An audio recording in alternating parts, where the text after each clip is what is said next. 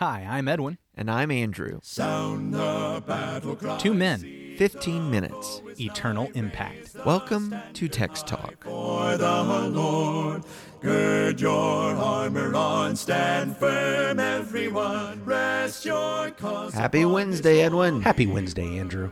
January 26th, the year of our Lord 2022. That is true. That is true. It's a good thing I'm not writing any checks this week. I gotta get used to this 2022 business. Well, but I think earlier in the week, the mistake was not just 2021. I mean, you're still living 2 years ago. Aren't we all? I mean, just a little bit. well, I mean, it is good. It is good that we record way ahead because we have had to take a break on recording because one of us, I won't name who, got hit with the 2020 flu last week. So yeah, glad that we're over that kind of. Well, yes, we are. Although you cringe every time I take a deep breath, it's. Yeah, I am definitely cringing more than usual this week. So anyway, all right. It's 2022, but we're in Matthew 21. That's right. And I'm going to read verses 18 through 22. Okay. In the English Standard Version.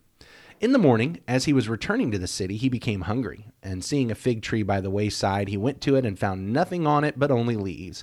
And he said to it, "May no fruit ever come from you again." And the fig tree withered at once. When the disciples saw it, they marveled, saying, "How did the fig tree wither at once?" Jesus answered them, "Truly I say to you, if you have faith and do not doubt, you will not only do what has been done to the fig tree, but even if you say to this mountain, 'Be taken up and thrown into the sea,' it'll happen.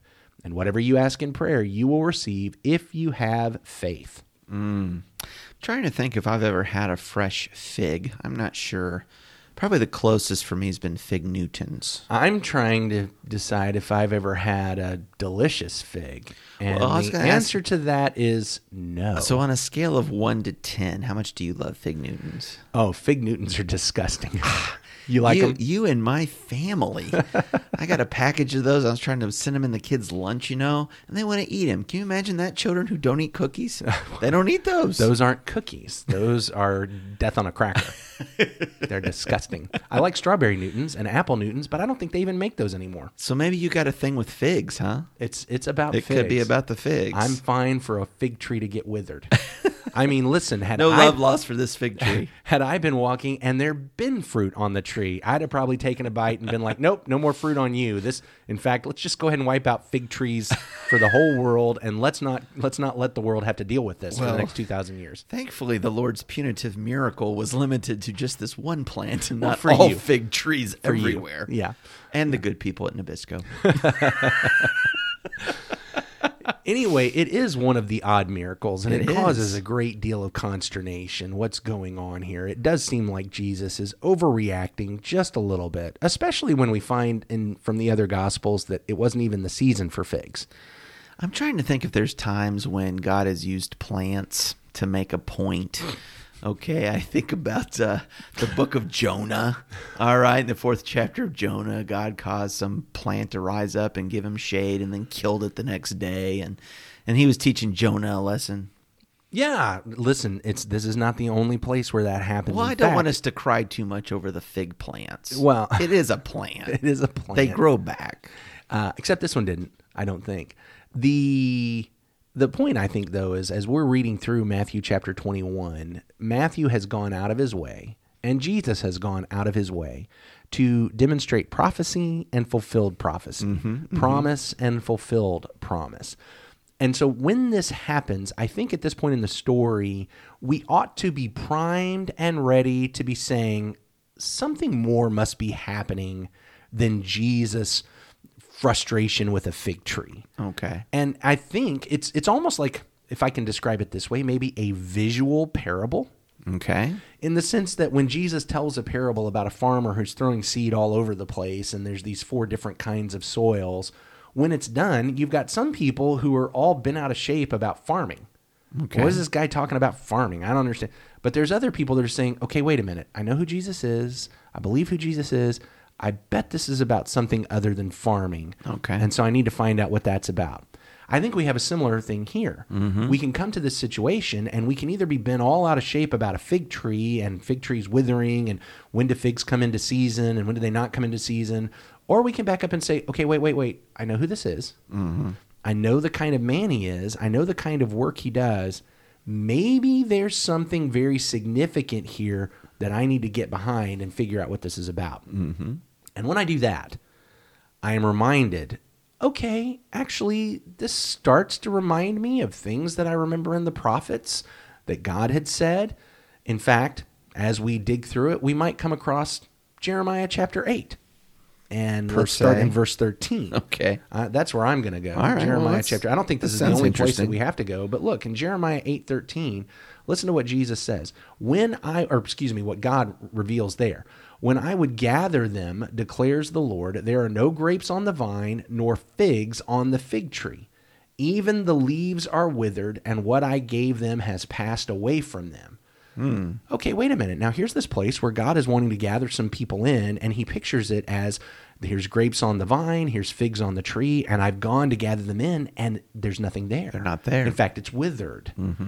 And as I'm walking through Matthew 21, Jesus has gone into the temple. And what did he has. find? Yeah. Did he find fruit-bearing people? He's found a den of thieves. He found chief priests who were very hostile to the people who were praising him. And because they were doing that, the folks who needed to be called in, who needed the blessing of the Lord, were kept out. He says, I'm coming to these people, and I'm looking for fruit, and I'm not finding fruit. And I wanted to gather them in, but rather I'm finding this wasted, withered tree. And so now Jesus has come across this tree that has no figs, and what does he do? He provides an object lesson. Here is a fruitless tree withered, just like Jerusalem. I have come into Jerusalem to find fruit-bearing people, and I don't. And here's what happens when people don't bear fruit. So are you saying that seeing that the tree itself then is representing Jerusalem, and that there should have been people glad for their Messiah to come and prepared to be gathered by him, and instead they're not. Yeah, I think so. I think he's calling to mind the prophecies. He's calling to mind, look, this is what I'm finding. You remember when Jesus came down from the mountain and he talked about, and the disciples asked him about, well, wait a minute, what about Elijah? I thought Elijah was supposed to come first. And Jesus said, well, Elijah did come, and they did whatever they wanted to him. And as we talked about that passage, remember the Malachi prophecy said, here's what Elijah's going to do. He's going to come and return the hearts of the children to the fathers and the fathers to the children, Right. lest I come and destroy them. And what Jesus highlights is you realize there were two sides to that prophecy. There was the prophecy says they're going to repent, or if they don't, there's going to be judgment. Right, that's the other side. And what Jesus highlighted was they didn't repent. They did whatever they wanted to Elijah. So judgment is coming. Jesus is drawing his disciples' attention to the fact that here I've come into this place, I've been looking for fruit, and I'm not finding it. Judgment is coming. In fact, if we continue on in Jeremiah chapter 8, we read verse 13, now read verse 14 and 15. Okay. Why do we sit still? Gather together, let us go into the fortified cities and perish there. For the Lord our God has doomed us to perish and has given us poisoned water to drink because we have sinned against the Lord. We looked for peace, but no good came, for a time of healing, but behold, terror. Notice it talks about let's go into the city and perish. So are these the voices of the people under judgment? Is that who's talking here in Jeremiah? I think so. Yeah. Okay. All right. I think I'm just when trying we to track with you. And I think when we move into verse 14 and 15, it moves from the Lord saying, I've looked for fruit and I haven't found it, so I'm going to bring judgment, to now here's the people crying out because they're being judged. Okay. We're going to go into the fortified city, but what's going to even happen to us there? The fortified city is no protection. We're going to be judged because the Lord is judging us. The Lord wanted us to obey and we didn't, and now he's bringing judgment. Jesus is very specifically bringing up this idea there is judgment coming, and it's actually going to be on this fortified city. And we're going to see it happen. And over the next couple of chapters, chapter 22 is going to have this. I think we're going to get into it big time in chapter 24. Absolutely. We're going to see that Jesus is looking forward to the fact that, okay, you guys are not accepting what's happening. You're not heeding the invitation. You're not bearing the fruit of the kingdom. And so judgment is going to come. And it's very specifically going to be a judgment on this city. You're going to go into a fortified city, and it's not going to help. Yeah. The city itself is going to be destroyed. I think Jesus is bringing all of that to mind with this withered tree. I think it helps us appreciate then and give context certainly to why curse this fig tree at this time. Now, the disciples are moved by this. I can't help but notice. How did the fig tree wither away so soon? Which I always find to be a curious question, because I mean, they've been there when he has stilled storms and walked on water, and he's manipulated elements. But by the time he's done talking, at least it says this way in the New King James, verse 22, whatever things you ask in prayer, believing you will receive. And I'm trying to build the bridge. I'm trying to understand how this gets to be a lesson to them, about prayer. Well, I'm glad that we got to that question second, because I think everything that we've set up to this lays the groundwork for that. Okay. Typically, we come to this passage and we act like Jesus has just done this thing kind of willy-nilly. He got upset and he said, curse the tree, and boom, it happened. Mm-hmm. And now he tells the disciples, oh yeah, y'all be able to do that kind of thing anytime you want. Yeah. And with that kind of vacuum approach, disconnected approach, it sounds like a blank check of however you feel today. Whatever you're wanting today, whatever you're upset about today, you'll just say a prayer and it'll happen. Boom. But when I understand that Jesus is actually doing something bigger and deeper, I realize that the teaching on prayer is not this disconnected, contextless idea. Okay. Jesus prays for this fig tree to wither because he is demonstrating and teaching a lesson anchored in Scripture and prophecy and promise. And so when he prays this prayer, when he makes this statement, it is one that can be done in faith because it is anchored in Scripture, promise, prophecy, teaching the will and word of God, driving home the point of God. And what he is saying to the apostles is that, look, when you're praying from the same basis that I pray from, this kind of thing happens. When you can take, here's the word of God, and I am so into and anchored in the word of God that my very prayer is about teaching the word of God, that my very prayer is about demonstrating God, God will do amazing things through us and our prayers. Now, that does not mean that any whim that I have, I think this would be a good object lesson. God, make it storm right now. That doesn't mean God's going to do that.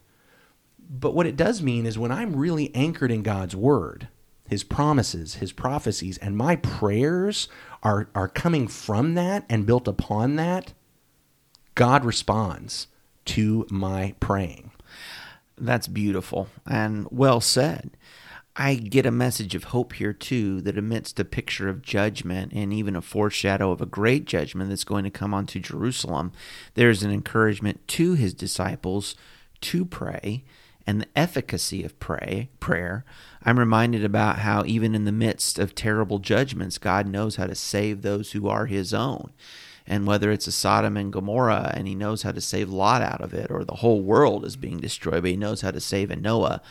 So too, judgment's going to come upon Jerusalem very soon. But the people of God, he'll be able to save out of that. The praying people, the ones who are anchored in the word, full of faith and wisdom and God's Spirit, who are praying to him, they're the ones that are going to be delivered. Amen. Amen. I think we need to wrap up today, brother. Well, we appreciate so much you joining us. Let us know in the Facebook group discussion what you're getting out of the text, or send us an email, texttalk@christiansmeethere.org, texttalk@christiansmeethere.org. Let's pray. Our great God and Father, we thank you, Lord, for today. We thank you for your word, as we have just a little bit of time every day to look at it and to let it, Father, fill our hearts and shape our minds. We are impressed again by the willingness of Jesus Christ to come into this world to fulfill all law and all prophecy. Father, the things we study about today are challenging to think about your justice being meted on people, though it is totally just and it is all right and deserving. But we, Father, are hungry for your grace. We pray, Father, that you might save us and save our souls for the gospel of Christ, and we might always be encouraged to pray to you who listen to your people. In Jesus' name we pray. Amen. Amen. Thanks for talking about the text with us today. I'm Edwin Crozier, and I'd like to invite you to join the Christians who meet on Livingston Avenue in Lutz, Florida this Sunday for our Bible classes and worship. You can find out more at christiansmeethere.org. Check out our daily written devotional that goes along with today's episode. You can find a link for it in our show notes. Michael Eldridge sang all 4 parts of our theme song. You can get more from him at acapeldridge.com. Please remember to subscribe, rate, and review Text Talk in your favorite podcast app so others can find it and learn about it more easily. Have a fantastic day. Steady, pass the word along. Onward, forward, shout aloud, Hosanna. Christ is captain of the mighty throne.